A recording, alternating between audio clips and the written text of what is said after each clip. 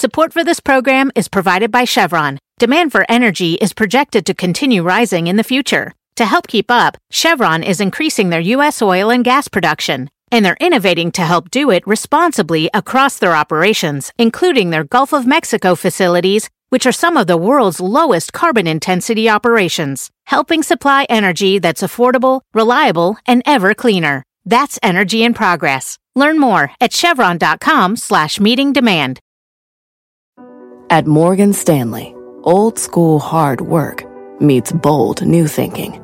At 88 years old, we still see the world with the wonder of new eyes, helping you discover untapped possibilities and relentlessly working with you to make them real. Old school grit, new world ideas. Morgan Stanley. To learn more, visit morganstanley.com/whyus. Investing involves risk. Morgan Stanley Smith Barney, LLC. My mission is simple, to make you money. I'm here to level the playing field for all investors. There's always a bull market somewhere, and I promise to help you find it. Mad Money starts now. Hey, I'm Kramer. Welcome to Mad Money. Welcome to Cramerica. Other people want to make friends. I'm just trying to make you some money. My job is not just to entertain, but to educate and teach you. So call me at 1-800-703-CNBC or tweet me at Jim Cramer. You couldn't really tell from the action today. Dow inching up 40 points. S&P advancing 0.46%. NASDAQ gaining 0.59%. But we got a pitch-perfect employment report for the month of March today. It couldn't have been more bullish had I fabricated the darn thing myself. Yet the Labor Department's non-farm payrolls report gave you some Goldilocks numbers, all right, with just the right amount of job growth and just the right amount of wage inflation, meaning robust and meager, respectively. Adding 196,000 new jobs allows us to take the recession fears off the table. And tepid wage growth tells us that there's no reason for the Federal Reserve to raise interest rates.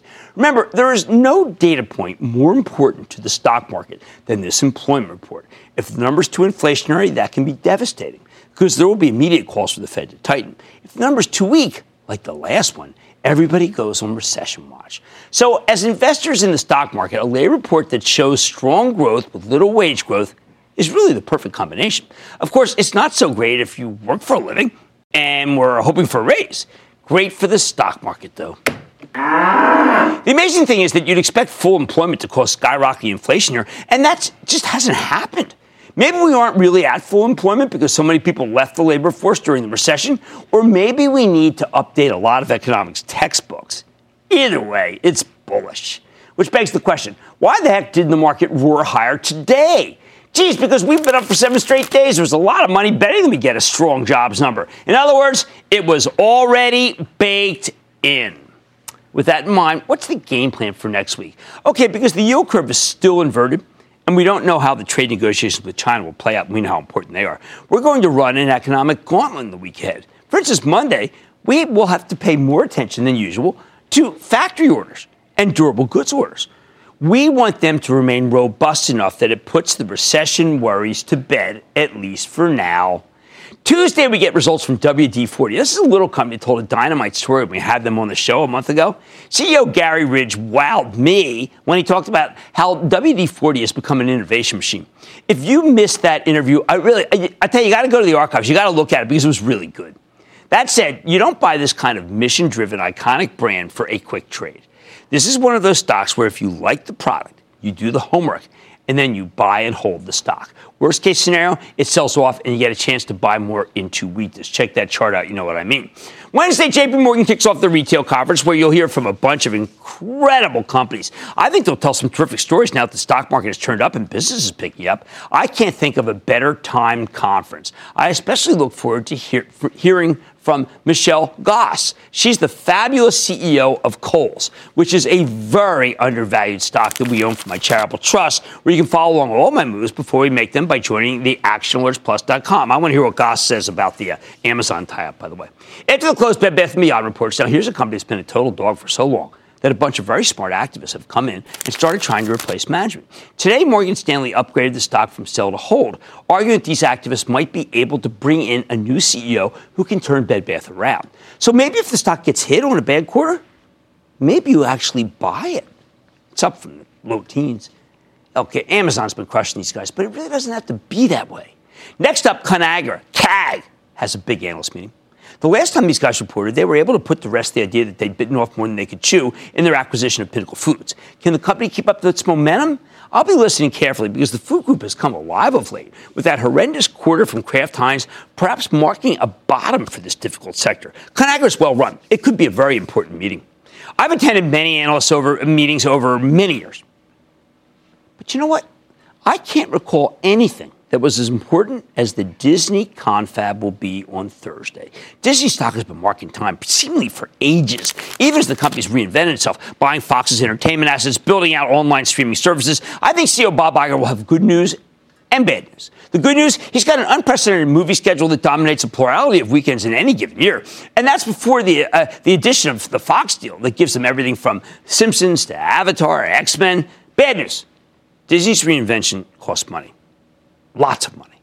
And that could potentially mean we get an earnings guide down, along with a discussion of how 2019 is an investment year. Will people sell their stock if we get that good news, bad news mix? Or will they realize Disney stock has done nothing for ages precisely because these worries were already well known? I don't know. But I recommend buying half a position before the meeting. Maybe on this day, half, okay? And then, if the meeting creates fear because of this issue involving investment, then you buy the other half here, all right? I think that's the best way to approach this thing. That way, if it sells off, you get a better cost basis. Finally, Friday is going to be the most fraught day of the week, and that's when we get the first bevy of major earnings reports, starting with the banks. It's J.P. Morgan, Wells Fargo, and they kick things off, and I think actually they'll both be good. I just don't know if anyone will care that they're good because of that darn yield curve, which means that they can't make as much money off your deposits as they would otherwise. I expect J.P. Morgan to have a strong quarter. As for Wells Fargo, it may not matter because CEO Tim Sloan just announced his resignation. He's been running the bank very well. But because he's taking so much fire from Congress for the sins of his predecessor, he decided to fall on his sword rather than put his company back in the crosshairs. We own J.P. Morgan for the Travel Trust because I can't remember a time when it's been this cheap on an earnings basis. Wells Fargo is even cheaper, although there are people who don't want to own that one ahead of the upcoming grilling on Capitol Hill that starts the week after. Whoa. Throughout this whole week, we're going to hear about the status of the trade talks with China. I still believe the Chinese want a deal. Well, come on, their economy's coming in hot now. But it'll be very hard for them to make one because President Trump is unwilling to roll back the tariffs. He wants to keep them on his enforcement mechanism. The problem is that there's very little incentive for China to make a deal if they can't get rid of the tariffs. Now, if we do come to a kind of arrangement with the Chinese government, it might still be viewed as a bit of a letdown by Wall Street unless they do something like immediately allowing companies such as Visa and MasterCard to start doing business in People's Republic without signing ruinous joint ventures that then steal your intellectual property. That's what matters. Bottom line, this number today, this excellent employment number was terrific. But that bullishness was already baked into the average, which is why we didn't soar today. Keep that in mind as we run the gauntlet all next week. David in New Jersey. David. Good evening, Jim. I'm calling on MTW, the Manitowoc company. Yes. Back in February, you liked the stock. Yes, I did. The company has since successfully restructured its financing, currently trades at or near book value. My question is, do you think this is a possible buyout target, or perhaps they're looking to acquire someone else? Where do you see it from here? I'm not sure exactly what the law is because they did a split off here. You don't buy it for takeover basis, you buy it for earnings. If the world comes back, you're going to have a decent stock, but it's very cheap. Without that, there's no catalyst. Cameron in North Carolina. Cameron. Booyah, Jim, from beautiful Raleigh, North Carolina. How are you? It is gorgeous there. Thank you for calling. What's up? Nothing. Just want to obviously thank you for everything you do. Thanks a lot. Absolutely. So the question today is relatively diversified, but looking to get into a different segment, more obviously restaurant type of food type market. And I've listened for years, and I know best of breed is Domino's. Right. But my question today, with the rebranding recently and off its 2016 fiasco, what do you think about Papa John's for maybe a long Well, I happen to think that, frankly, I think that is too competitive a segment right now because I think that, Domino's is struggling for a second. I mean, look, I say struggling is a relative issue, but the stock hasn't come back. My two favorites in that group are Darden and Yum. Darden first, then Yum second. How about Mike in Florida? Mike. Hey, Jim. Thank you for all that you do for us. We appreciate it. You're very welcome. Thank you. Hey, in the context of the U.S.-China trade deal, you mentioned that our liquid natural gas supplies are locked up, and the companies like Dominion and Cheniere have 20-year contracts for LNG sales. In this environment, what do you think of Tellurian? Tell. Okay, well, Tellurian, of course, Sharif Suki is not. He's not the CEO. But I am very, very confident that he will be able to develop a brand new LNG powerhouse. But you have to wait a very long time for that. So if you don't have patience, you're going to regret that you purchased the stock. Patience? Okay. On weakness. All right, we couldn't have asked for a more bullish non-farm payroll number. But now for next week, the focus will be China. And, of course, the beginning of earnings season. On Mad Money tonight, I'm revealing the one retail stock I think you should be buying into weakness right now. Then the IPO rush hasn't slowed down, with 5 IPOs held between Tuesday and Thursday alone. I'm eyeing one of the latest to take to the tape and telling you it could be worth considering. And is all the drama surrounding Alder Pharmaceuticals giving you a headache? I'm sitting down with the CEO to find out what this migraine drug maker is saying. So stay with Cramer. Don't miss a second of Mad Money. Follow @Jim Cramer on Twitter.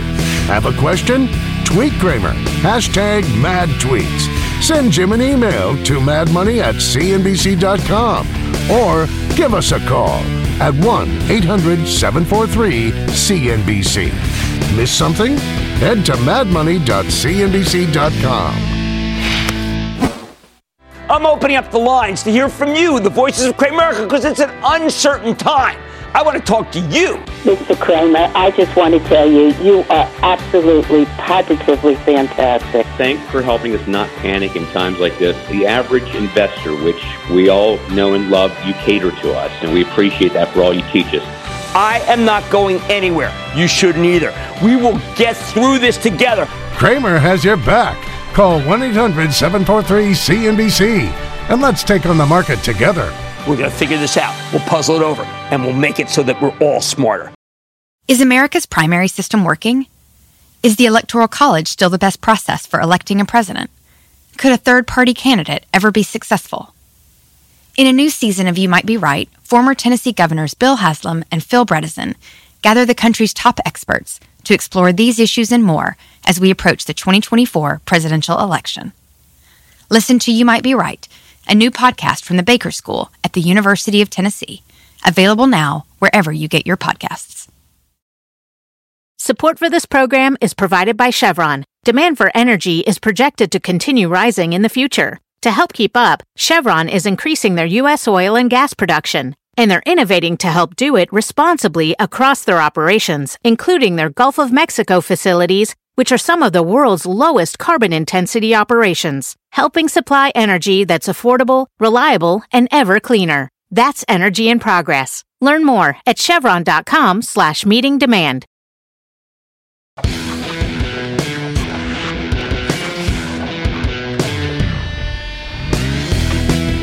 So many retail stocks have screamed higher here of late that I have to ask myself, who's next? Who's left? Who could still play catch-up in the suddenly red-hot group? I think it's Burlington Stores, the off-price apparel chain formerly known as Burlington Coat Factory. The last time this company reported, about a month ago, it had a not-so-hot quarter. As something that was highly unusual for these guys. Historically, they have a terrific track record. But last time, Burlington was up against some unusually tough comparisons, and their same-store sales came in below management's expectations. So what happened? The stock plunged from 167 down to 147 in a single day. Quite jarring. And to me, an overreaction. No, an extreme overreaction. And it's kind of, it's been creeping back up of late. Sorry. But you know what? Look at this. It's still nowhere near where it was. And that might be the opportunity. The truth is, excluding some women's apparel issues and the lack of winter wear, Burlington Burlington's business is doing fine. In fact, the rest of their line items were way above plan, which is pretty meaningful when you consider this company hasn't been a pure play on women's coats for a very long time. These days, they sell accessories, footwear, menswear, babywear, home furnishings, the whole shooting match. Unfortunately, Burlington's self-effacing CEO, Tom Kingsbury, he was so intent on being transparent that the conference call made his team sound like the gang that couldn't shoot straight. That's very different from the unrepentant masters of the universe tone that you expect from most other executives in the same position who have big winners. Right now, we're in an unusual moment for retail because we had a very cold and wet winter in this country, and most merchants really weren't prepared for, including Burlington. And believe me, they're not just using the weather as a bogus alibi. Home Depot was the first company to blame this extreme weather for a quarter that didn't go as well as they'd expected. Wall Street rewarded management's honesty by crushing the stock. People just couldn't stop worrying that somehow Home Depot was caught up in a major downdraft caused by higher mortgage rates and slower home sales. Nope, turns out it really was the weather. Since then, we've heard from so many other retailers who told us the exact same story, and that's allowed Home Depot stock to mount a stunning rally. Do you know that it's now trading not above, but well above where it was when they reported that allegedly weak quarter? I'm thinking Burlington stores could follow a similar pattern. Once we get further into the spring, portfolio managers will forget why they sold the stock, and like they did with Home Depot, they'll give the company the benefit of the doubt. They know that if Burlington's weakness was really caused by excessively cold or wet winter, an outlier, then the company should have no trouble bouncing back whatsoever. What about the other issues? Look, Kingsbury's got a fantastic team, and they don't think they're going. I don't think they're going to repeat whatever fashion mistakes they made last quarter. They're too talented to mess up the same way twice.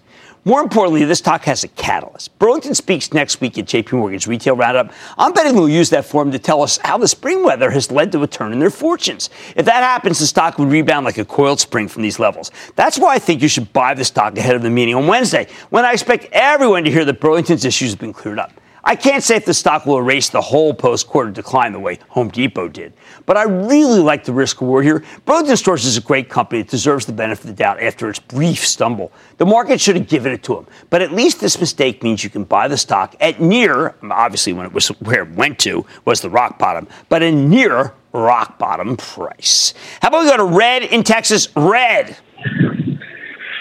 Hello, Jim. Booyah. Booyah, Red. Proud Texas Tech alumni in here in Minneapolis right now. Let's go Red Raiders. Oh, yeah. Very exciting team. Very exciting. I covered the Red Raiders when they played Florida State in the 1977 Tangerine Bowl. What's going on? Defense, baby. Defense. Yes, indeed. Calling today about stock ticker BZUN. Oh, I debated. But remember, I am willing to do Alibaba, which is a great company, and Baidu. This one is a very, very good technology infrastructure play, but I am going to have to say, not for me. But I don't mind if you do buy it. And best of luck to the Red Raiders. Okay, Burlington will bounce back, and now's a good time to buy the stock of this great company. Much more Mad Money ahead. The second IPO worth more than $1 billion hit the tape yesterday. But should you use caution before getting tangled up in TradeWeb? I'm giving you my take. Then a biotech love triangle has Wall Street talking, and Outer Biopharmaceuticals is in the middle of it all. I'll ask its CEO how it's handling the dispute.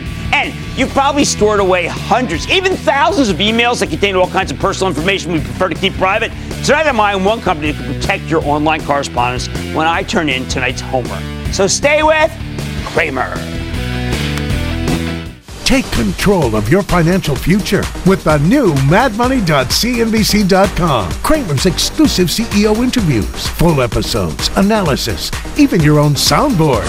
Plus special access to Mad Money 101 with rules and techniques to break down the market for all investors. The red flag that makes me drop a stock immediately is... It's everything you need right when you need it. The new madmoney.cnbc.com. VR training platforms, like the one developed by Fundamental VR and Orbis International, are helping surgeons train over and over before operating on real patients. As you practice each skill, the muscle memory starts to develop. Learn more at meta.com/metaverseimpact. Support for this program is provided by Chevron. Demand for energy is projected to continue rising in the future. To help keep up, Chevron is increasing their U.S. oil and gas production. And they're innovating to help do it responsibly across their operations, including their Gulf of Mexico facilities, which are some of the world's lowest carbon intensity operations. helping supply energy that's affordable, reliable, and ever cleaner. That's energy in progress. Learn more at chevron.com/meeting demand.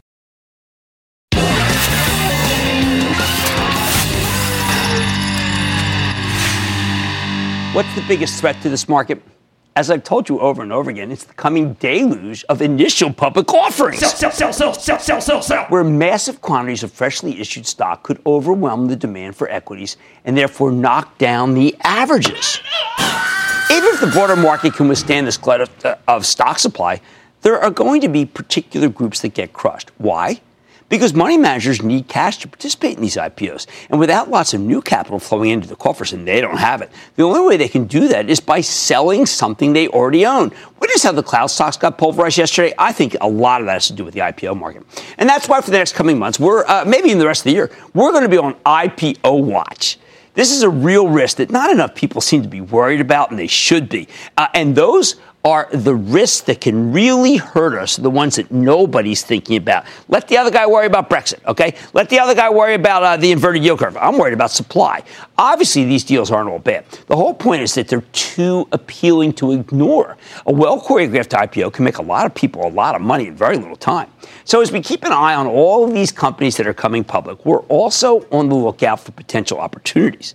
Right now, we've reached a point where the deals are coming like clockwork.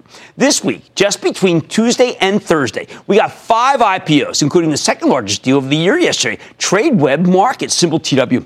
This deal was massively oversubscribed. Earlier in the week, the underwriters increased the size of the offering by 33%. Then they boosted by another 10%. Then they priced the deal at $27, above the marketed $24 to $26 range. And what has happened? Well, it's been fantastic. The stock exploded higher right out of the gate, opening up nearly 27% at $34 and change. Yes, instant wealth. Unlike the ignominious Lyft deal, although with the stock back at 74 and change, it's looking better by the day, Tradeweb managed to hold on to these gains, tacking on another $1.50 to close at $35.81 yesterday, and the stock barely got dinged this morning before bouncing right back, closing up more than 2%. That is how you do a successful underrated. Well handled. Why was there so much excitement for this deal? Oh, besides the fact that it's fintech. Okay, Tradeweb operates electronic marketplaces for all sorts of fixed income products and derivatives in 62 countries. They deal in everything from forward mortgage-backed securities to corporate bonds, interest rate swaps, currency swaps, equities, and money markets. And their technology keeps getting better and better, making these markets more and more efficient. So how about the financials? Wall Street's always on the hunt for accelerating revenue growth, or ARG, as we call it here, and Tradeweb gave you exactly the kind of acceleration that last year. Their gross revenues increased by 21.6% in 2018. That's up dramatically from an 8.6% growth rate the year before. Their net profit margin expanded from 30.7% to 33.3% over the same period. Very nice. Tradeweb's balance sheet has no meaningful debt, and even though they paid a $100 million dividend to the company's founders right before the IPO, they still had $304 million in cash and equivalents. However, it is worth pointing out that most of the proceeds from the deal don't go to Tradeweb. They're going to existing shareholders who are ringing the register. Now, I'm not too worried about that because Tradeweb's business is really good. Last year, their average daily volumes grew by 37%. We've also gotten some numbers for January and February. January was the best month ever. February looks like it would have been even better if not for the fact that, well, how many days in February, right? 28. I got to tell you, I like the story. Bull thesis, pretty straightforward. See, while the stock market went digital a long time ago, the fixed income and derivative markets are really a lot more old-fashioned. There's no centralized source of price discovery, so you have to get on the phone with multiple dealers and compare quotes, then get back on the phone to confirm your order, then settle the trade via fax. We already knew that digitization is the future of this business. It's more efficient, more transparent, and frankly, there's very little justification for the old voice market model of trading. In fact, in many cases, it's starting to be government mandated, which is obviously very good for Tradeweb. Plus, as we invent more and more types of financial securities, they're getting more and more opportunities, and the company still has plenty of room to expand overseas. All right, there are more positives. TW gets 48% of its revenue from subscription fees and minimum volume floors. We love recurring revenue and mad money as it insulates the numbers against periods of low volatility. Unusually for an IPO, Tradeweb is also profitable. Yes. Now, it may not have that sky-high growth rate that we like from, I don't know, let's say from Lyft, but it's already making money. And that means you're never going to have to worry about how they'll pivot to profitability. Plus, the presence of actual earnings makes the stock much easier to value. Last but not least, Tradeweb has major support from the Wall Street Fashion Show. You might call this a ridiculous conflict of interest, but it is worth pointing out that Tradeweb is owned by a consortium of the world's largest financial institutions: Barclays, Citigroup, Credit Suisse, Deutsche Bank, Goldman Sachs, JP Morgan, Bank of America, Morgan Stanley, and Wells Fargo. They all collectively own 46% of the company before the IPO. The rest belong to Blackstone, the gigantic alternative asset manager. While some of these firms sold part of their positions in the IPO, they're still major shareholders. At the same time, Tradeweb is also used by the traders who work for these same investment banks. I don't want to imply any kind of impropriety here. There's supposed to be a Chinese wall between the sell-side research and the rest of the business of these companies. But let's just say I wouldn't be surprised if the analysts end up thinking very highly of this stock, taking it another leg up. On the other hand, Tradeweb's complex ownership structure is also the biggest negative here. Even after the IPO, the company has 4 classes of shareholders. 4. And they own LLCs within corporations that have additional outside shareholders. It's like an MC Escher painting, if you ask me. All you need to know is that the Class A shareholders, the shares that sold as part of the IPO, have only a 2% total voting interest in the company. That means if you buy the stock, Blackstone and the banks are calling the shots, and you're just along for the ride. You got to accept that. So after yesterday's gigantic spike higher, does it make sense to even think about owning Tradeweb here? Well, that depends on the valuation. Based on some back-of-the-envelope math, I think Tradeweb could be selling for roughly 31 times this year's earnings estimates. 31. Keep this number in mind. That's much more expensive than the major stock exchanges and electronic brokerage services, but these aren't necessarily good comparisons. I think the best comparison here may be Market Access, which is another electronic trading platform for bonds. And you know I like that very much. We had him on the show. Always welcome back. Market Access sells for 50 times earnings. That makes Tradeweb seem like a bargain, especially when you consider that Tradeweb actually has a faster growth rate. That really cements my liking of TW. Bottom line, when you look into Tradeweb, it's easy to see why its IPO was such a huge hit. It deserved to be. After yesterday's monster move, the stock is far from cheap. But you've got my blessing to buy this one, although obviously at these prices, a little more speculative. Just be careful, buy it slowly. Hopefully you'll get a pullback so you can get more in at an even better basis. Lee in Virginia. Lee! Booyah, Jim, this is third-time caller. This time I want to talk to you about Smartsheet, which I just added to my portfolio. I think it's a cloud play that could become one of your cloud princes. It's up more than 50% for the year, but just after I bought my shares, it dropped 10%. Am I chasing this one, or is there a lot more you're right. It's a little niche. But I think that let's do more on it for you, because I didn't understand why it just dropped. I'm hoping it was just part of that overall anti-cloud move that we had, but I can't just say that without knowing more. Fred in Pennsylvania. Fred. Hi, Jim. My question is on Dropbox. It IPO'd in March of 18 to 21. It reached a high of 43.50 somewhere around June of 18. Since then, it has hovered around $21 to $23 range. The last 2 quarters it released were very good, except the last quarter had somewhat of a glitch. I'm currently down this stock. Should I sell, buy, or hold? No, I'm going to have to say hold it here. Look, we were big fans when it came public, Drew Houston, and we still like it. I know it's not been a great stock. And sometimes you just pick stocks and, well, what can I say? It hasn't done a lot, but I think Drew's doing a good job. I think it's just a matter of time before it does better, but a lot of people don't have the time to wait. Okay, know your IPO, people. You have my blessing to buy Tradeweb, even if it is for speculation, because it's moved up so much. That's why you have to tread carefully.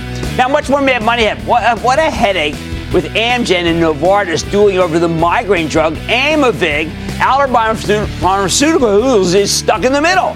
I'm asking the CEO what it means for the company. Then, good news if the dog ate your homework. I did it for you, and it could make you some money. And all your calls rapid fire in tonight's edition of the Lightning Round. So stay with Cramer.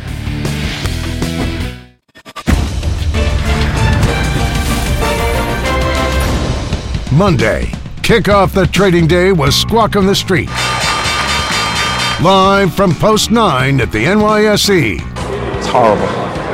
The amount of waste, it's horrible. Look at him taking a stand. Yeah. Right here, he's taking a stand. You are against pollution. I am. Whoa. It all starts at 9 a.m. Eastern.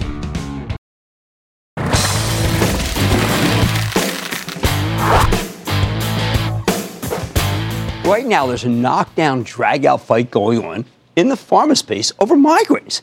As someone who suffers from migraines, I am glad so many companies are working on new treatments. Though as a stock guy, I worry about the competition. You've got Amgen, Eli Lilly, Novartis, Teva, a bunch of other smaller players.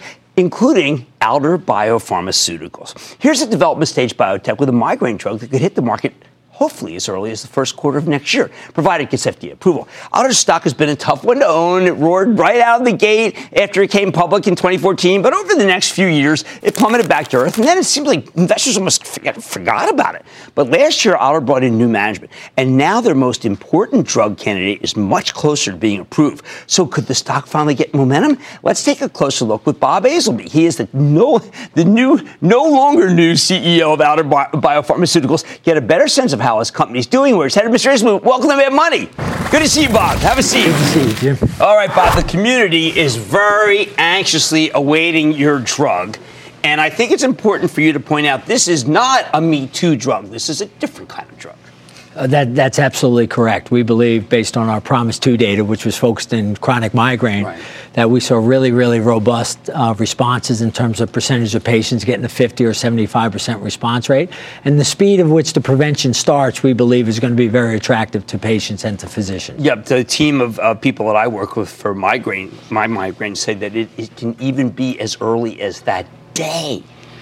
That is true. We actually we were so confident in it because of 100% bioavailability that in our statistical analysis plan, we wanted to see if we could, start beating placebo within 24 hours, and we are statistically significantly different within 24 hours to start prevention. Okay, but you want to talk about, the Aimovig, the Lilly, the Teva, they are just boom, like that. You have a drip, right? We have it's an IV. Quarterly infusion for 30 minutes. It's only for 30 minutes. Yeah, so people can go in and literally, once every quarter? It's once every quarter. And what you see with chronic migraine patients is many of them are seeing their doctors on a quarterly basis or even more frequently. Right. And so it will match up with their cadence going to see the clinician. Okay, so let me ask you, are there people who, the Aimovig type drug, the CGRP, it might not work for them, but maybe yours works? That's always a possibility. I think it's early still to see if you move from one anti-CGRP to another anti-CGRP. But what opinion leaders tell us is if you get an inadequate response on one of the subcutaneous products, they would like to try eptinezumab because of 100% bioavailability. Right. So they're getting the full impact of the drug within 30 minutes. Do you think the FDA recognizes that this is not a Me Too drug, so therefore they can't just say, you know what, we already have a lot of approvals, we don't need this one? Oh, I think our engagement with the FDA has been fantastic. The conversations between our two organizations have been great, and so I don't anticipate that being an issue. So I just want to there's some crazy stuff going on. That Aimovig's partner, Amgen's partner is Novartis. Novartis is the owner of Sandoz. Sandoz is working with you, and I know Amgen feels that is necessarily a breach. So what happens? You guys are kind of caught in the middle. Will your company be okay no matter what? Yeah, I think we're going to be fine no matter what, and I think it's been an interesting read over the last 24 hours, which has occurred yesterday. Because I know the Amgen people said, listen, you better mention we're very unhappy with Sandoz, but they did not say they're unhappy with you. Exactly, but we've had a long-standing relationship with Sandoz going back a decade, and then we signed the eptinezumab agreement in 2015, and then we recently signed an amendment in January of 2019 where they're going to make a quantity specified for us for the next 5 years through 2023. Okay. And so two things on that. One, we're going to have ample supply, not only to launch in the U.S., but also globally.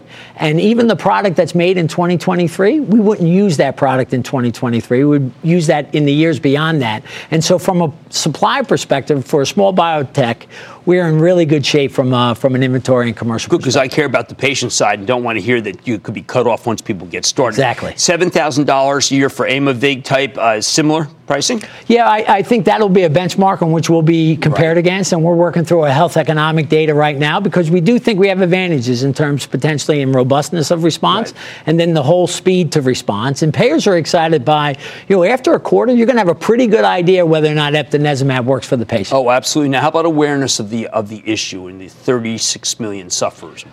So that's one thing that we're passionate about from an older perspective is the educational element of it. And even more so, I don't think people have a really good understanding of what it means to have chronic migraine. And so we're really focused on that particular education, and most people think it's a headache, but when you think about the light sensitivity, sound sensitive, nausea, vomiting, gastrointestinal issues, but the bigger thing is they have anxiety, they have depression, they have sleep disorders, and so at the end of the day, I think we can do a whole lot of justice to making sure we're educating on exactly the battle that these migraine patients are going through. Well, I want to wish you the best of luck, and I have to tell people that this could be a very, very important company. That's Bob Azelby. He's the CEO of Aller Biopharmaceuticals. Mad Money is back after the break.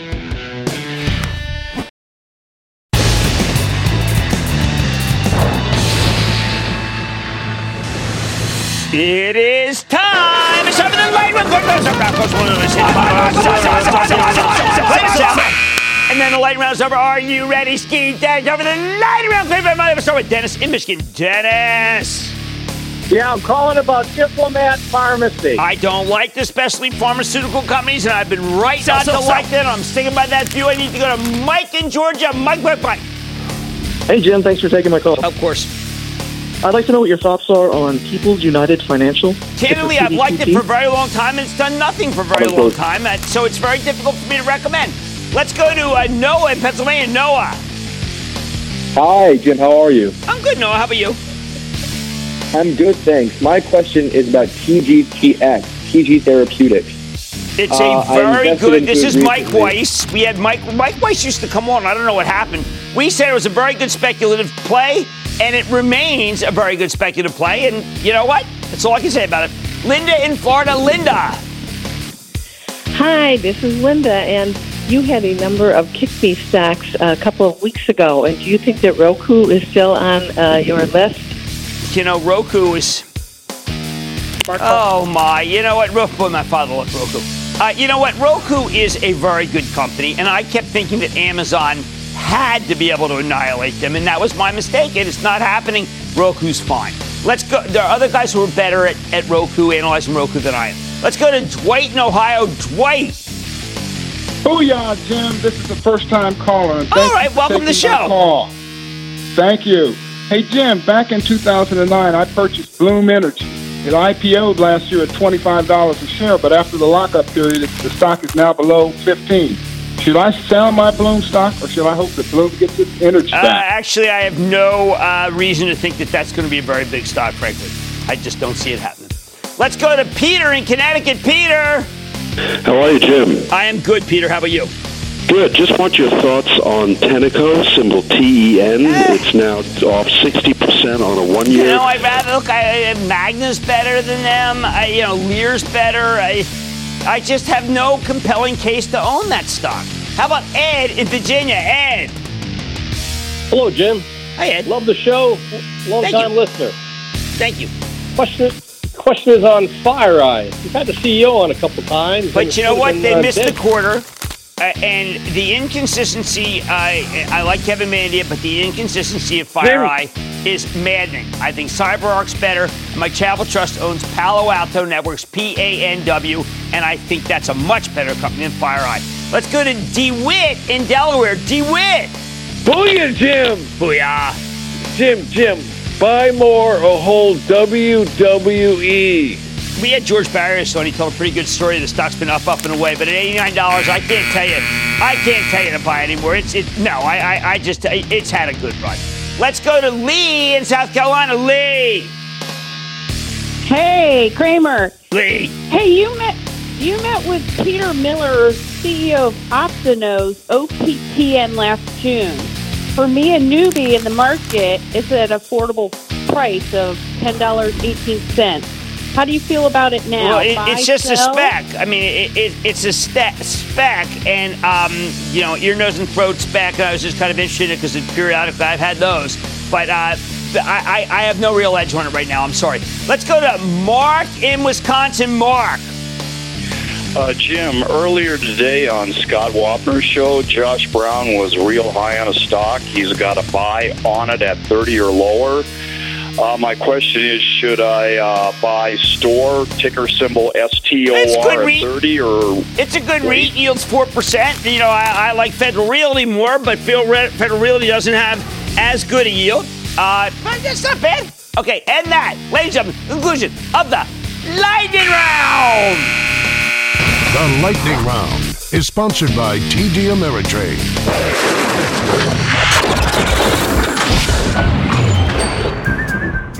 I'd love to hear from you, Kramer. Let's get to your tweets. First up, we have a tweet that says, note to the producer, please stop giving this man props. At least nothing that could hurt anyone. Bye! I stunk of Monster when I came home. My wife said, what is that cologne? I said, that's Eau de Monster. And here's another tweet. Somebody needs to stuff a bran muffin in Jim Cramer's big, fat pie hole. Facts. Jim Cramer is the spawn of an unholy union.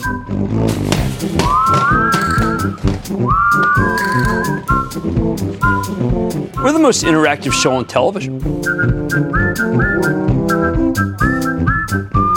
So stick with Uncrustables. Then it's start over.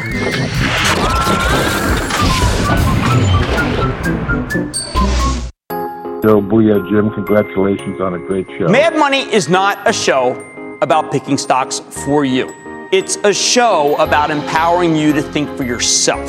This is Bill from New York. Jim, thanks so much. Hey, Jeff, this is Curtis from North Carolina. I wanted to say thanks to you for creating Mad Money. The man, the myth, the legend. The Wizard of Wall Street. This is Stuffy from Philly, and I want to give a good booyah. You are the reason why we do this.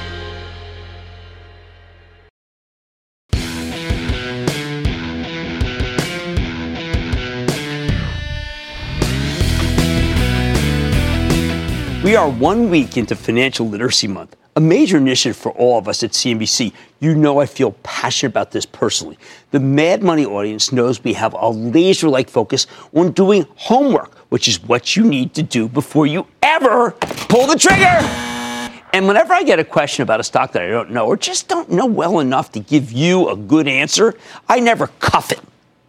I always take my time to do the research, then come back to you with a more considered response. That's not necessarily the best, I don't always be right, but it's as considered as I can be.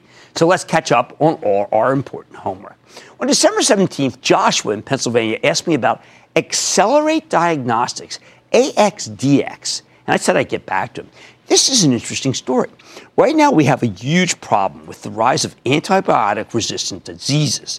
And that problem is made worse by the fact that our diagnostic systems just aren't very good. If you want to test bacteria to see which antibiotics will actually work, it can take 2 or 3 days for the results to come back. Isn't it unnerving? And 3 days is way too long if someone's really sick. That's where Accelerate Diagnostics comes in. They've developed a platform that allows for much faster turnaround times on these tests. They can identify a bacteria or fungus in 90 minutes and figure out which antibiotics it's vulnerable to in 7 hours. It's only approved for patients with really bad infections where you actually got bacteria in your bloodstream, the condition that leads to septic shock. But that's exactly when you need a faster test. Accelerate Diagnostics is intriguing, but it's also a highly speculative stock that can be a ridiculously wild trader. Last year was devastating for the company's stockholders as early sales of their new diagnostic system were surprisingly disappointing. Plus, they ran into a series of setbacks, including a delayed clinical trial for their bacterial pneumonia test, which I can tell you is so important. At the beginning of 2018, this was a $30 stock. It was at $10 by the end of the year. So you can see why Josh wanted to know what the heck was going on when he called mid-December. Since then, the stock did stabilize, and there's been a rebound, climbing to $18 and change today. Accelerate got a boost when the company pre-announced some better-than-feared results in January, which is one reason why it's up nearly 60% year-to-date, even as shares have pulled back dramatically this week, down more than 6% today alone. Orders for their diagnostic system seem to be picking up, but I'm still not sold on Accelerate's ability to execute. If you own this stock and you've got a nice gain over the past few months, you know what, I have to tell you, I would be inclined to tell you to bring the register. At the end of the day, Accelerate Diagnostics is a $1 billion company that had sales of less than $6 million last year. And that's a million with an M. Their diagnostic machines may very well be revolutionary, but I can't get behind this one until we see more evidence that hospitals actually want to buy them. This one is too risky for me, even as I think their orientation is incredibly important, particularly the pneumonia bacteria, because that's what my father died of in the hospital. And I just would have loved it had we been able to detect it earlier. Next up, on January 17th, Damien in Pennsylvania called about Zix at ZIX Corporation, and the symbol is ZIXI. And I said I'd get back to him.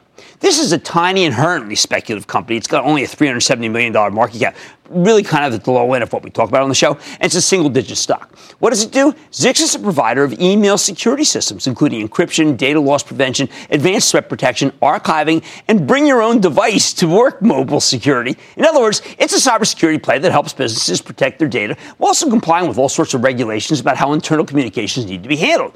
That's why Zix has a lot of customers in healthcare, financial services, insurance, and even government agencies like the Treasury Department and the SEC. These guys compete directly with the likes of Proofpoint. That's another email security play we've had on the show before, and you know we like them, though their technology is easier to use, and they offer superior customer service. Now, when Zix was trading at $6.16, I got the call, and over the next month it roared up to $9 and change. But then at the end of February, Zix reported a very strong quarter with truly tepid guidance, and the stock sold off violently, which is why it's now back all the way down to $6.85. And you know what? Down here, I think Zix might be worth buying. Buy! They have a real business. Cybersecurity is a powerful long-term theme. And at these levels, the stock is only selling for less than 15 times next year's earnings estimates, which is ridiculously cheap given its growth rate. That's especially true when you consider that there's a catalyst here. Zix is buying AppRiver, a cloud-based purveyor of cybersecurity services like web protection and email encryption. I like anything that helps them embrace the cloud.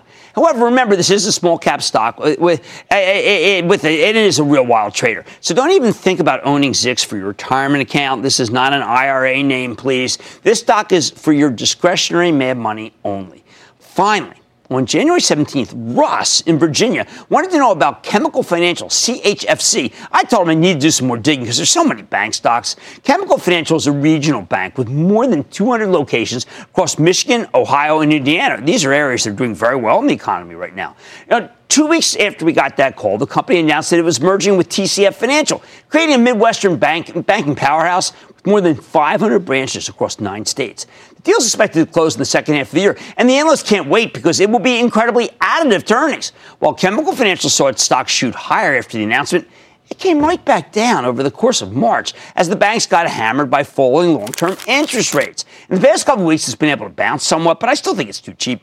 Chemical Financial trades at only a very slight premium to its tangible book value, what it would be worth if you liquidated the entire business tomorrow. And the stock sells for just 9 times next year's earnings estimates. Of course, all the bank stocks are cheap here. But unlike the rest of the industry, Chemical Financial actually has a catalyst thanks to this upcoming TCF merger, which should create an enormous amount of value. In short, Chemical Financial, buy! And how smart are our viewers, which is so important because we need to educate many more people about financial literacy. Stick with Cramer.